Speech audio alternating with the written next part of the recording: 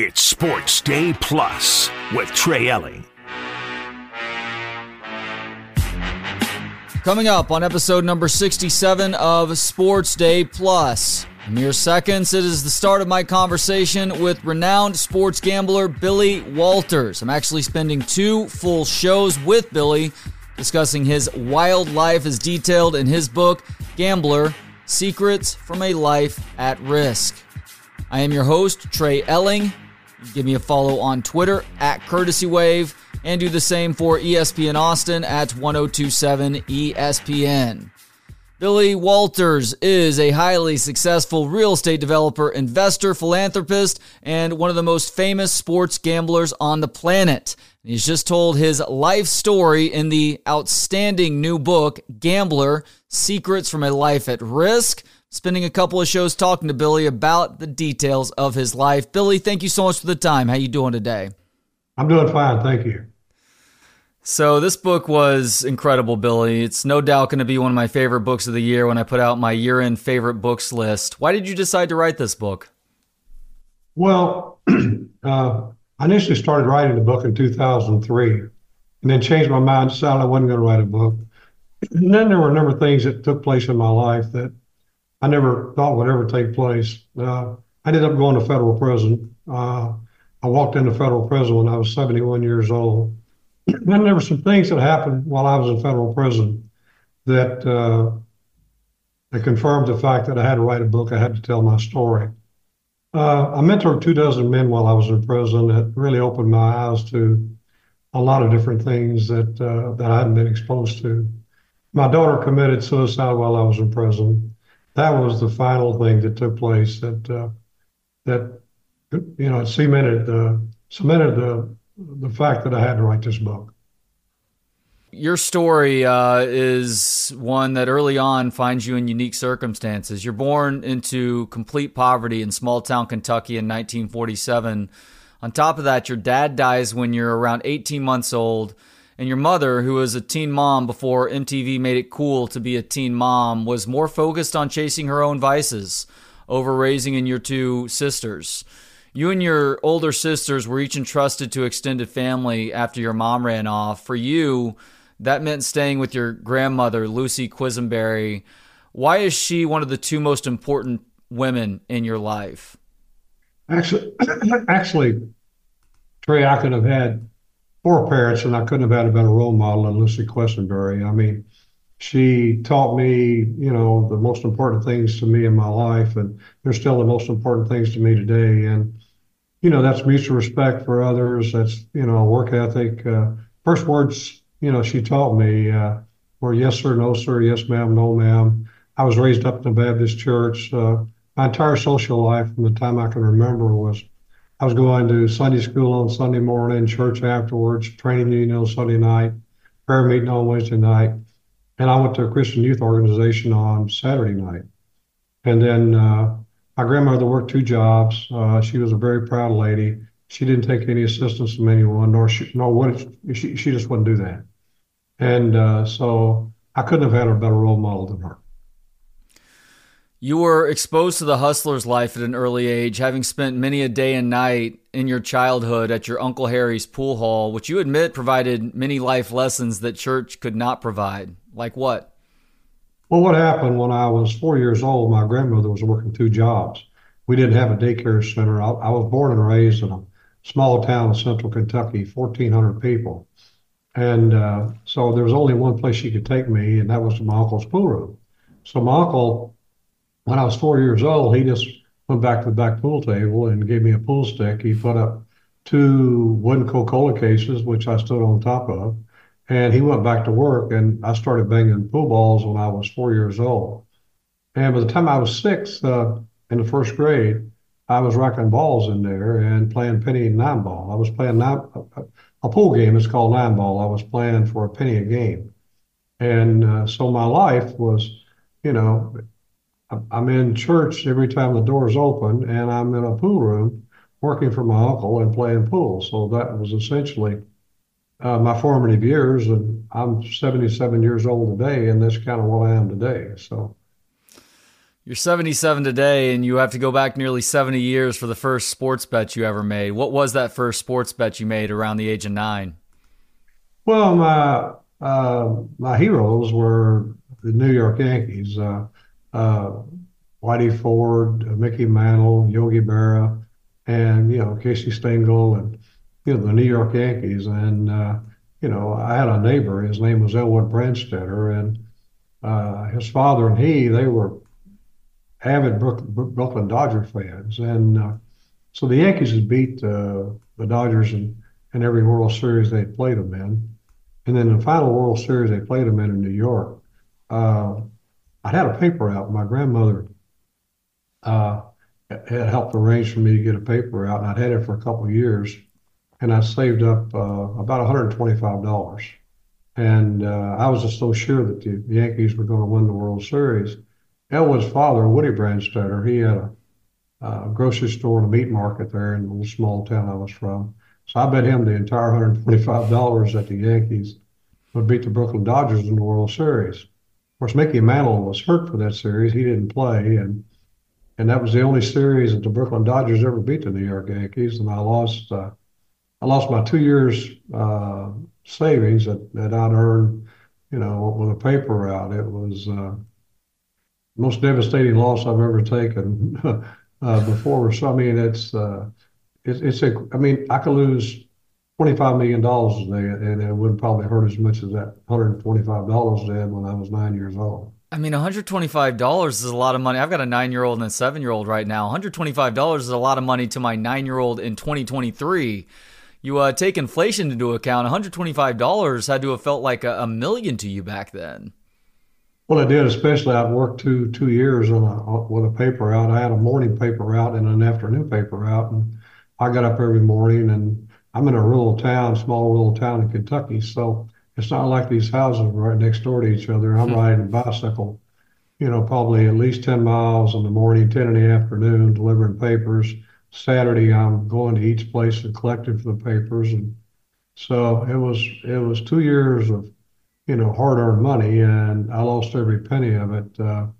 Along with the paper route, I cut grass, I shined shoes. I did a lot of things to save up this $125. But I was just sure the New York Yankees couldn't, they weren't going to lose. I mean, and what I learned then and what I know now, there are no sure things in life. No, definitely not in the world of sports. Now, your grandmother, for as important as she was and still is for you, she died when you were around 14 or 15 years old. Just how hard was that for you? It was the most difficult thing I've ever faced in my life. It was, I thought essentially my life as I knew it at that time was over because she was my entire life. I mean, again, as you noted, she was my mother, she was my father, she was the siblings that I didn't have, and she was the person who had raised me as far back as I can remember. And she taught me everything that I knew. She took me to church. She taught me business. She took me to this small country bank, Hart County Deposit Bank, when I was actually 7 years old. And she'd already made it up with a banker, but I wanted to buy a power lawnmower to cut grass with. And she took me in there, and she took me up to the banker, and we sat down, and we went through this mock deal. I didn't know it was a mock deal at the time, but her, the banker, already had it made up. And the bank let me $40 to buy a Huffy power lawnmower with, and my grandmother co-signed the note. And so she taught me that at a very early age. And then she took me back to the same bank when I was 9 years old, and she had co-signed my note for $90 to get the morning and afternoon paper routes. And so she taught me business. She taught me, work ethic. She taught me respect. She just taught me so many things. And so 15 years old, I mean, I'm born and raised in a small rural town of 1,400 people. As you can imagine, losing her was my life.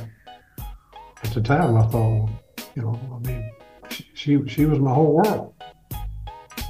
He is renowned sports gambler Billy Walters, sharing some of the details of his life story as initially told in his excellent book, Gambler, Secrets from a Life at Risk.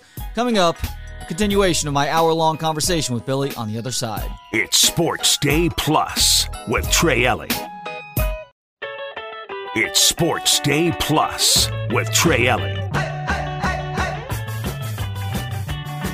Back with renowned sports gambler Billy Walters. He's also a highly successful real estate developer, golf course developer, investor, and philanthropist. He late last year, released a book that shared his life story. It's titled Gambler, Secrets from a Life at Risk. Well worth the price of admission. Highly recommend you check that out wherever books are sold. And if you'd like to hear the entire conversation, it is spanning over the course of 2 shows for me. I do recommend you go to my podcast, booksonpod.com. You can also search Books on Pod wherever you get your podcast to hear the full hour-and-a-half plus conversation. You had to do a lot of growing up really fast as a kid and as a teenager and even as a young adult as well. Like at 16, you end up getting married and becoming a dad for the very first time. By 19, you were divorced and getting married for a second time, eventually ending up with 3 total kids with these 2 women, both of whom you divorced before too long. Now, while you worked your butt off to provide for your wives and kids, you admit to being more married to the gambler's life at this point in time. At what point did you realize the lesson that you talked about in this book about recognizing that time is far more valuable than any amount of money that you could provide for your family for the sake of their present and future? Well, actually, I got married, excuse me, when I was 17 years old the first time. Excuse me. And the rest of the ages are correct. And my grandmother was gone, and I'm not making any excuses, but my mother had been an alcoholic. My father was an alcoholic, and I was susceptible, didn't realize it at the time, but I had an issue with alcohol, and I was still growing up. I mean, I was a kid when I got married at 17 years old. Of course, I had a daughter and had responsibility, and I had 2 jobs. I worked at a bakery in the morning, and I went to school during the day, and I worked at a service station from 3 to 11 at night to support my family. First marriage was, I married a girl that had a very similar background to myself. She was raised by a grandmother, and bottom line is, I guess we had a lot of things in common. And the other thing we had in common, we were 2 young kids with raging hormones, and next thing you know, we have a child. So that marriage lasted no time. You're right, I got remarried again right away. That marriage actually lasted 9 years. And but that entire period of time that I went through, I had this issue. I didn't realize it at the time because I didn't drink that often. But when I drank, I would get hammered, and when I drank, my personality changed. I did all kinds of stupid things. I became abrasive. I would gamble. I would do things that sober I would normally never do. It was almost like I was on a suicide mission. I made a lot of money in the business. I mean, back in the 70s, I was making, $600,000 a year in the automobile business. So, and even in the 60s, when I first went in the automobile business, I made one year $56,000 selling cars. But the bottom line was all the money that I made, my family lived well, but I never accumulated a penny. I lost every nickel I had gambling. And the only time I lost gambling is when I drank. And then, of course, I worked at a car lot. I worked there from 9 in the morning till 9 at night. And many nights I would go to a bar, and next thing you know, I'm playing poker all night. And I'd be rolling home at 6 o'clock in the morning, take a shower, and put on a suit and go back to work. And that went on for a period of time. And in my second marriage, my eldest son, when he was 7 years old, was diagnosed with a terminal brain tumor. And that really,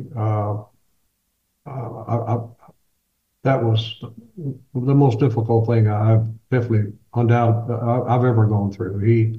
We were told by the doctors he only had 30 days to live. I'd been running a business for a number of years and been very successful, but really had no capital. I had kind of floated, I'd operated on other people's money, so to speak.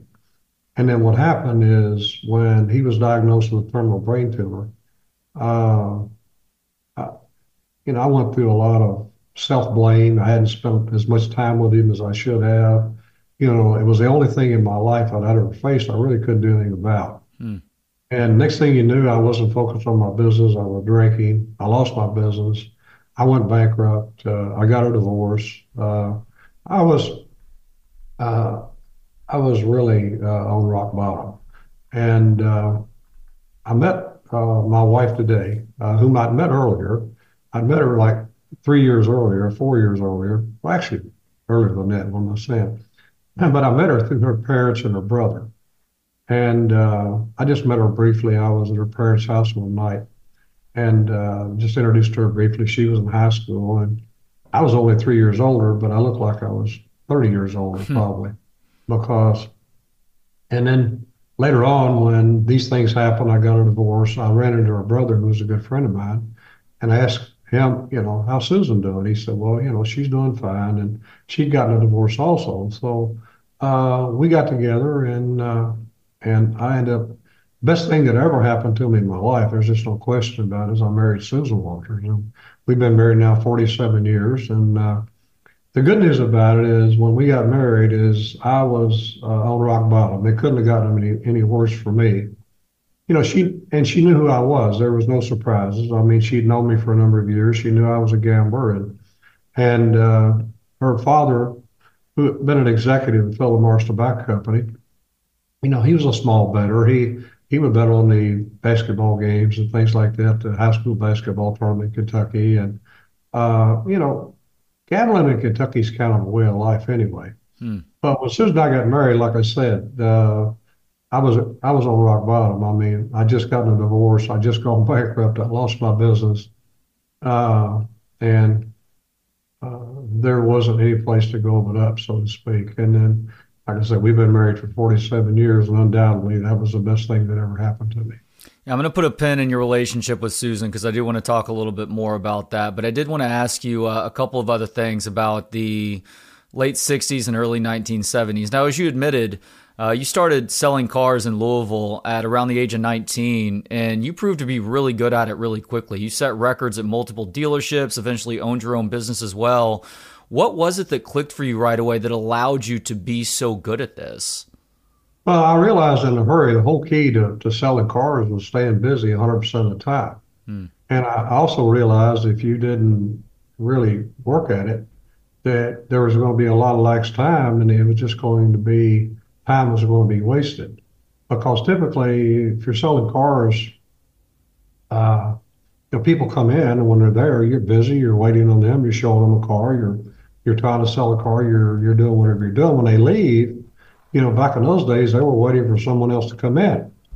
Well, I realized that very early on, the whole key was staying busy all the time. So if I wasn't busy with a customer, I would be in on the phone and I'd pick up the phone and phone book and I would get the prefix of the area that our business is located in, and I would just start cold calling people.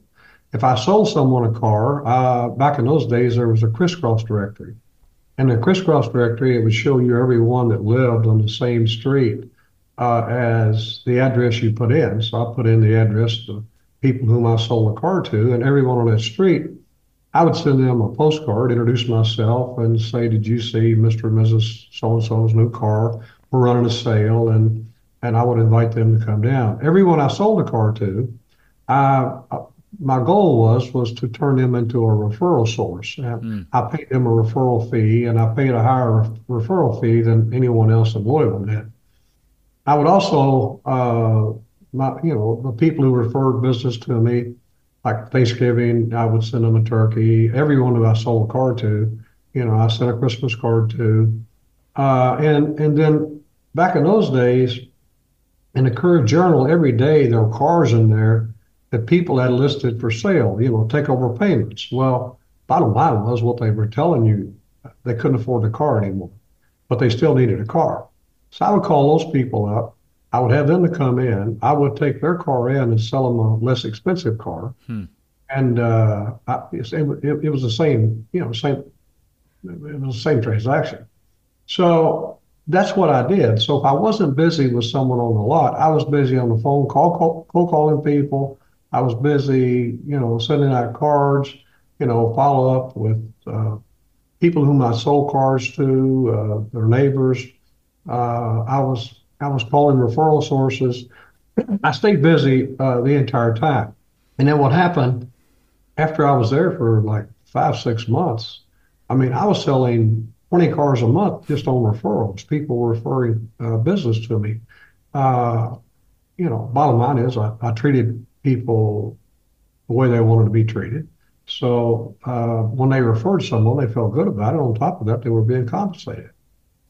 I think that's just a good general rule of life, too, is always staying busy. We're at a point in time now where everybody's looking for that excuse to take that break, but it's, I guess, that hustler's mentality that kept you from ever feeling comfortable just being completely bored while you were supposed to be getting paid at work. Well, luckily, Trey, my entire life I've done things that I really enjoyed doing. I love doing it.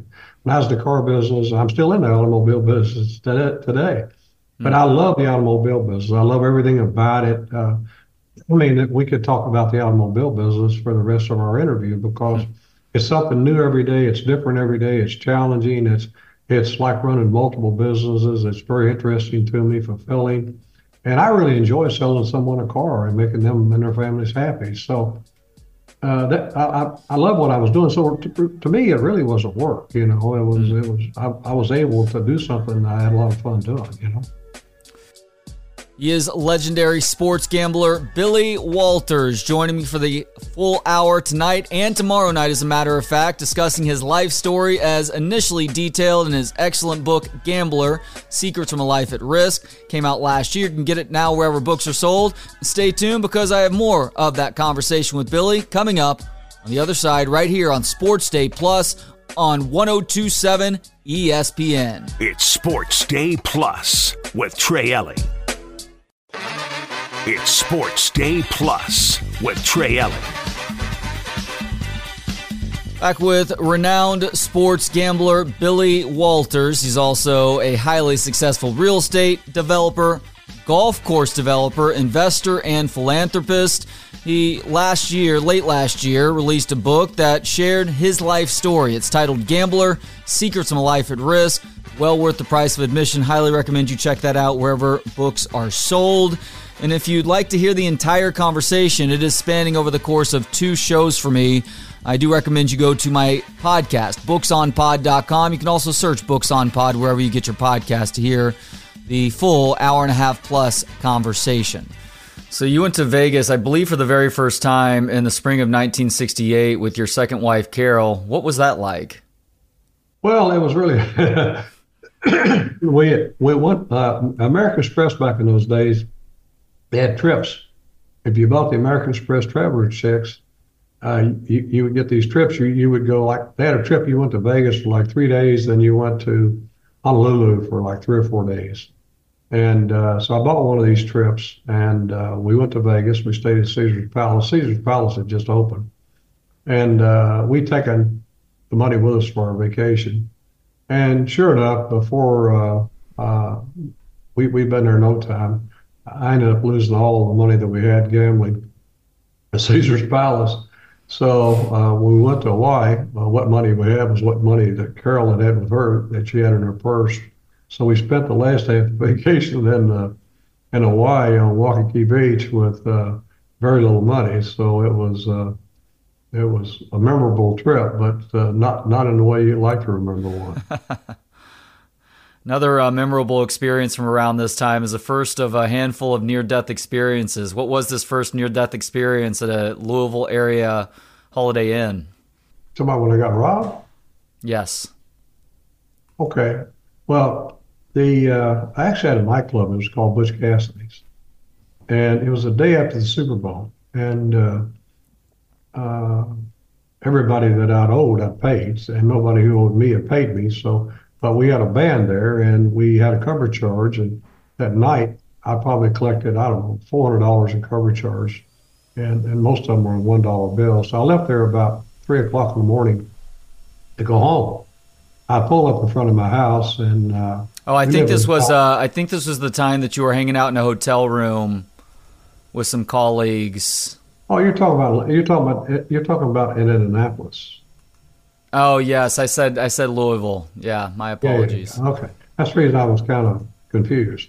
But anyway, yeah, I went to an automobile auction in Indianapolis, Indiana. And after the sale was over, a lot of the car dealers, we went and rented a room at a Holiday Inn and we were playing poker. And we ordered some food from room service. And when room service delivered the food, or we thought it was room service, we opened the door. Two or three masked men come in with guns drawn and robbed us all. And they put us on the floor. And of course, back during that period of time, I smoked uh, and I probably drank, I don't know, 12, 14 beers, close to a case of beer before they came in. Matter of fact, I just got up. I was getting ready to go to the bathroom, and that's when they came in the door with the guns drawn, put us on the floor, robbed us all, and of course I was about half drunk, and I'm mouthing off the guy, and the guy said, "Look, I'll blow your goddamn brains out," and he pulled that trigger back, stuck it next to my head. Of course, that sobered me up pretty quick. Anyway, and then uh, they finally left, but before they left, I couldn't get to the bathroom, and I disposed of most of that beer because I'd been laying on the floor too long. So anyway, that's the one you're talking about. Yeah, that's pretty good, I guess, when you got more than one. That when somebody asks you a question about life-threatening experience, and you got more than one. So that's the one that happened when I went to the dealers Indianapolis auto auction for a car auction. A bunch of car dealers got together. We'd actually been doing that every week, so I guess too many people knew about it, and somebody had told somebody, and they were weighed in on us. Let's get back to your relationship with Susan now. As you said, it is the most important moment in your life. Why was Susan the beginning of a better you? Yeah, well, again, Susan knew me. She knew everything that there was about me, good, bad, and different. And she knew I drank. She knew I gambled. And Susan never tried to change me, not once in her life. And regardless of whatever happened, good or bad, she just understood that's what happened. That's the life of a gambler. And as a result, we've had the greatest marriage that two people could ever have. If you know. I understand people who get married and maybe they think one of them thinks they know the other, and the other changes after they're married, and they get mad, disappointed, and they no longer want to be married to that person. But that wasn't the case with Susan. Now, Susan knew everything that there was about me. So when things went in our life in the 47 years, the things that we've you know been through, whether it be gambling or whether it be indictments or whether it be going to prison. Uh, Susan, she knows everything that there is to know about me, and we probably have the closest relationship that two married people could have. And and we have a real marriage. And a real marriage to me is, you're there for each other. I'm there for her. She's there for me, and there's no questions asked. It's kind of, and we both kind of laugh about it because I was in prison for 31 months, and Susan visited me there 3 times a week. She was there for every visitation. She was the first or second person every morning to be there. The visitation didn't start till 8 o'clock. A lot of mornings she was out there at 4:30 or 5 o'clock to be the first. And a lot of our friends will say, "Well, boy, you must be a saint." I mean, I can't imagine, and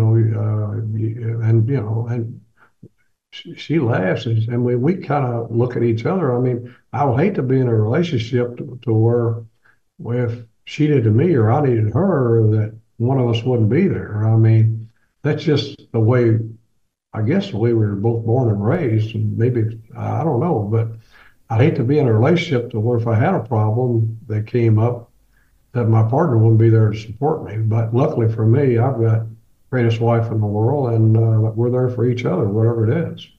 Yeah, and that loyalty was tested pretty early on after y'all got married. Now, I'm speaking to you from Austin, Texas. I would be remiss not to ask about your Guy Clark story. So how was this relationship tested, and thanks in part to Texas music legend Guy Clark?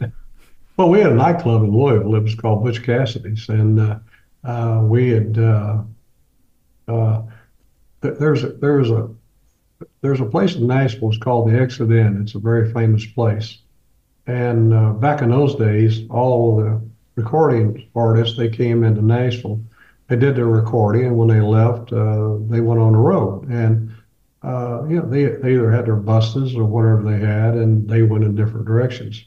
And the guy that ran the Exit Inn was a guy named Owsley Manier. But we had a nightclub in Louisville called Butch Cassidy's, and a lot of those acts that would leave would come through Louisville. We would sign them for one night.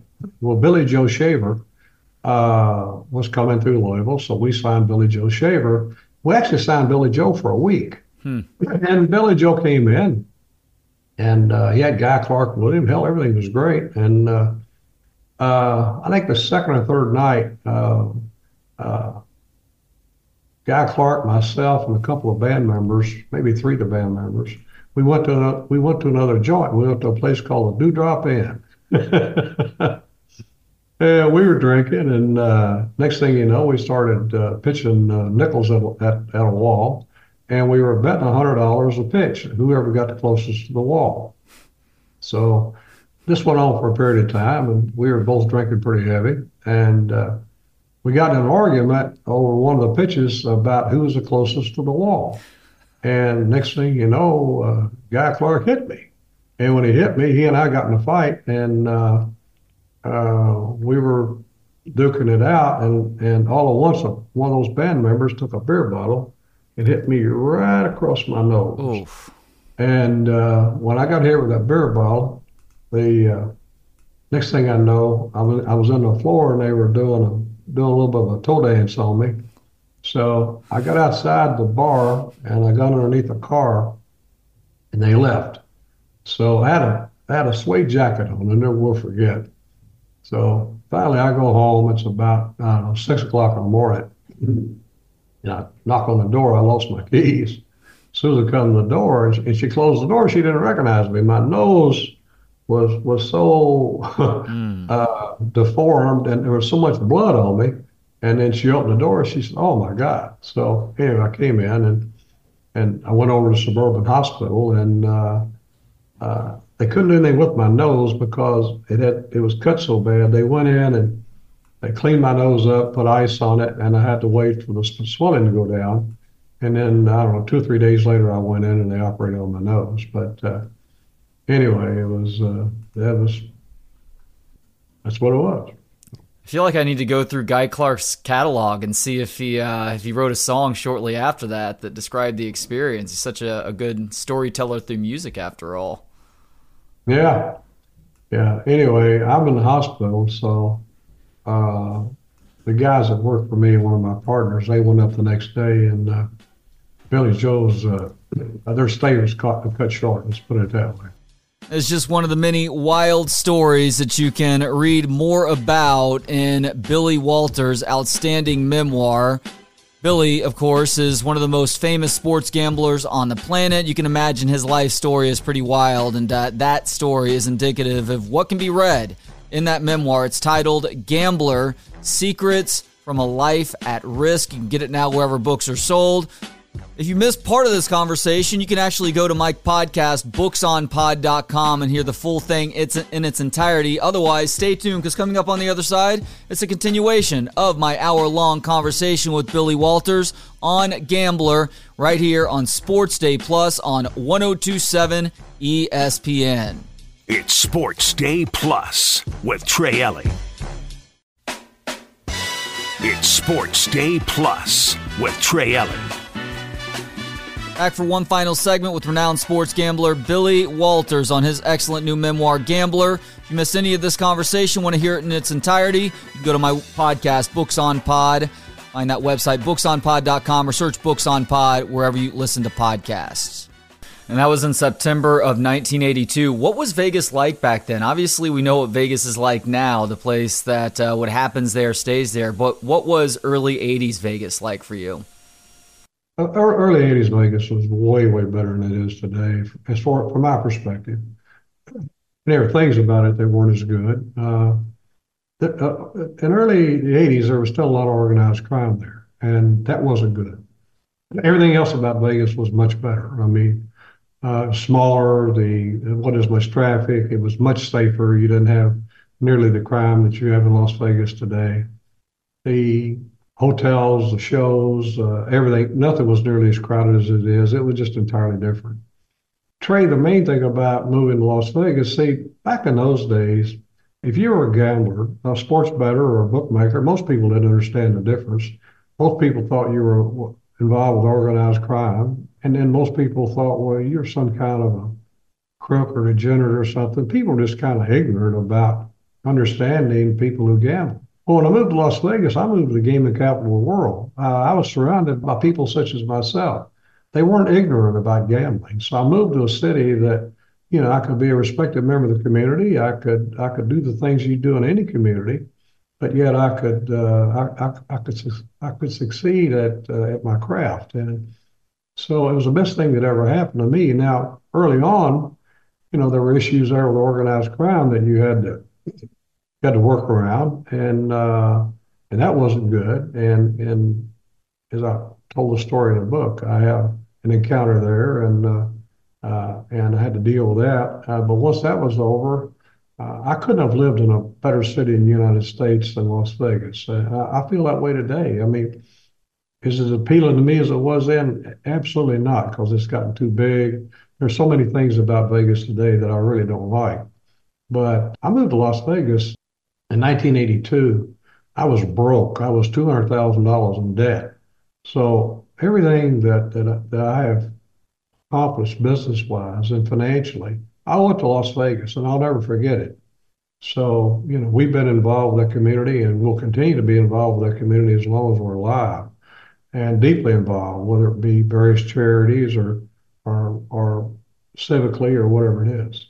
You make sure to give credit and thanks to a lot of people who helped you out early on in y'all's time in Vegas. That includes guys like Lester Ben Binion, the casino owner and Vegas insider, and then also Chip Reese, who was your friend on top of being one of the best poker players on the planet back then.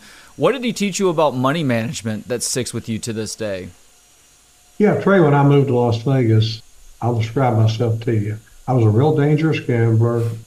When I was sober, I wasn't drinking. I knew what I was doing. But the other thing that made me dangerous is I would bet it all. I really, I don't know why. I can't tell you why, but I never had any fear of getting broke. But when I moved to Las Vegas, the problem was I still was drinking, and I wasn't a good money manager. I mean, if I lost my money, I was going to try to chase it down until I got it even. Either I broke you or you broke me, regardless of whether I had the best of it or not.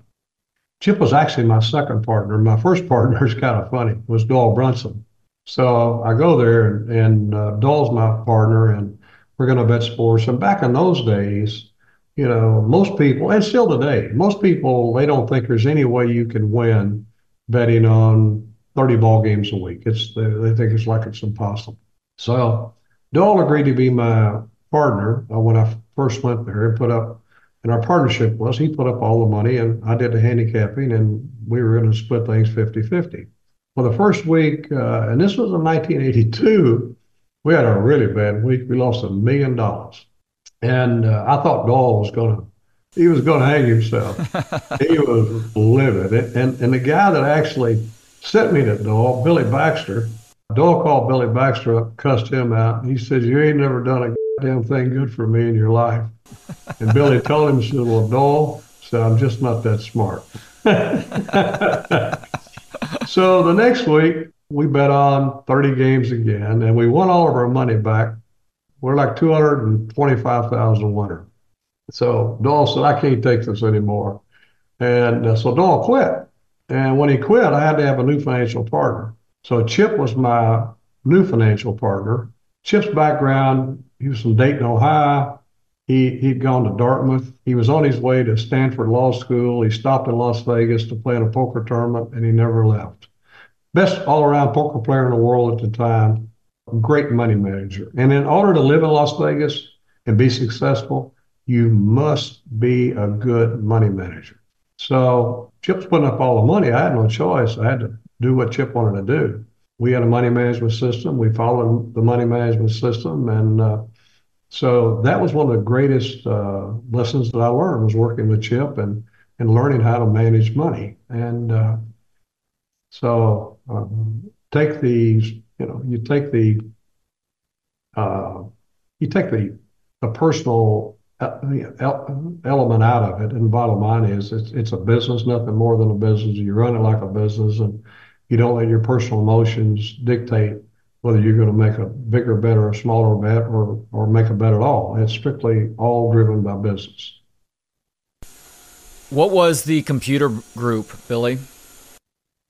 When I was in Kentucky, when I started booking, is when I originally got uh, introduced to the computer group. And there was a guy, his name was Michael Kent. And Michael Kent was from the Pittsburgh area. And Michael had worked for Westinghouse and was working along with others in the development of a nuclear submarine. And he was playing in a softball league, an intramural softball league. And it interested him, so he decided he was going to write a computer software program to handicap the intramural softball league. That's how it all began. And he took that program and decided, he saw it was successful and decided he was going to use it to bet sports. So he went to Las Vegas to bet sports. Guy knew a lot about programming, computers, but knew nothing about gambling. So you can imagine what he ran into in Las Vegas. And he ultimately got introduced to a guy who basically, not a good guy, but he didn't know it.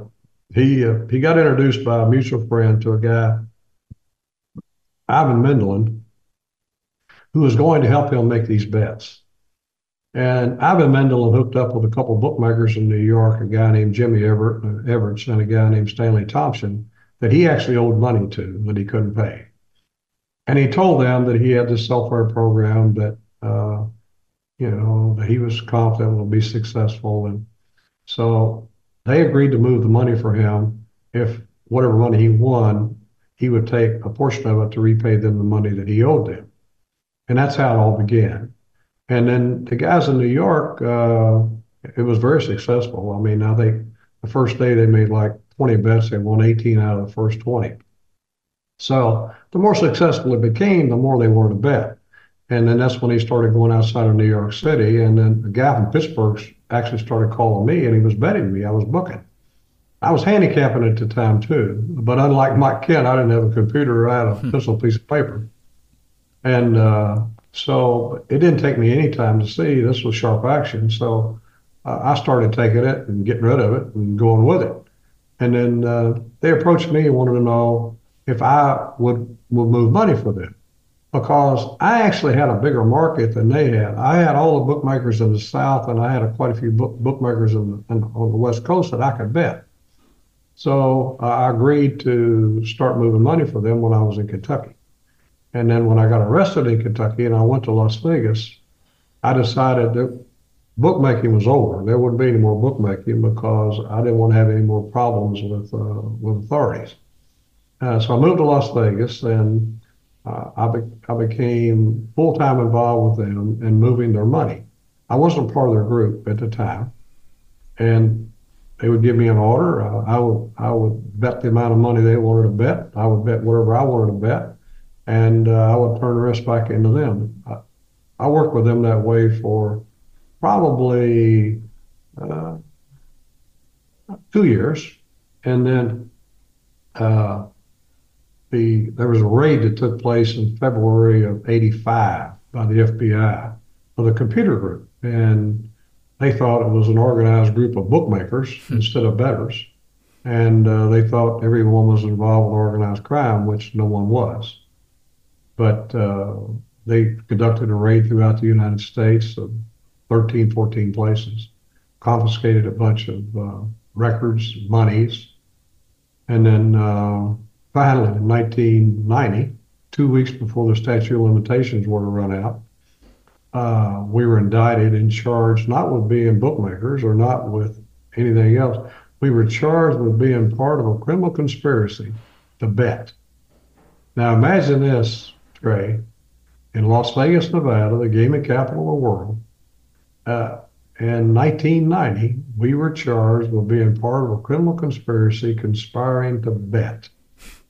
So that's how I got involved in computer too. Once that case it all started in the early 80s. The computer group broke up, so to speak, and Mike Kent and I partnered up, and there was no one involved but Mike and myself from 1985, 1986 until Mike retired. Hitting pause on this conversation because we are out of time today. Join me tomorrow, though, for a continuation of my conversation with legendary sports gambler Billy Walters on his life story as told in the memoir that came out last year, Gambler, Secrets of a Life at Risk. Thank you so much for tuning in today. Hope you have a great rest of the evening. Talk to you tomorrow at 6. In the meantime, have yourselves a great rest of the evening and hook 'em. It's Sports Day Plus with Trey Elling.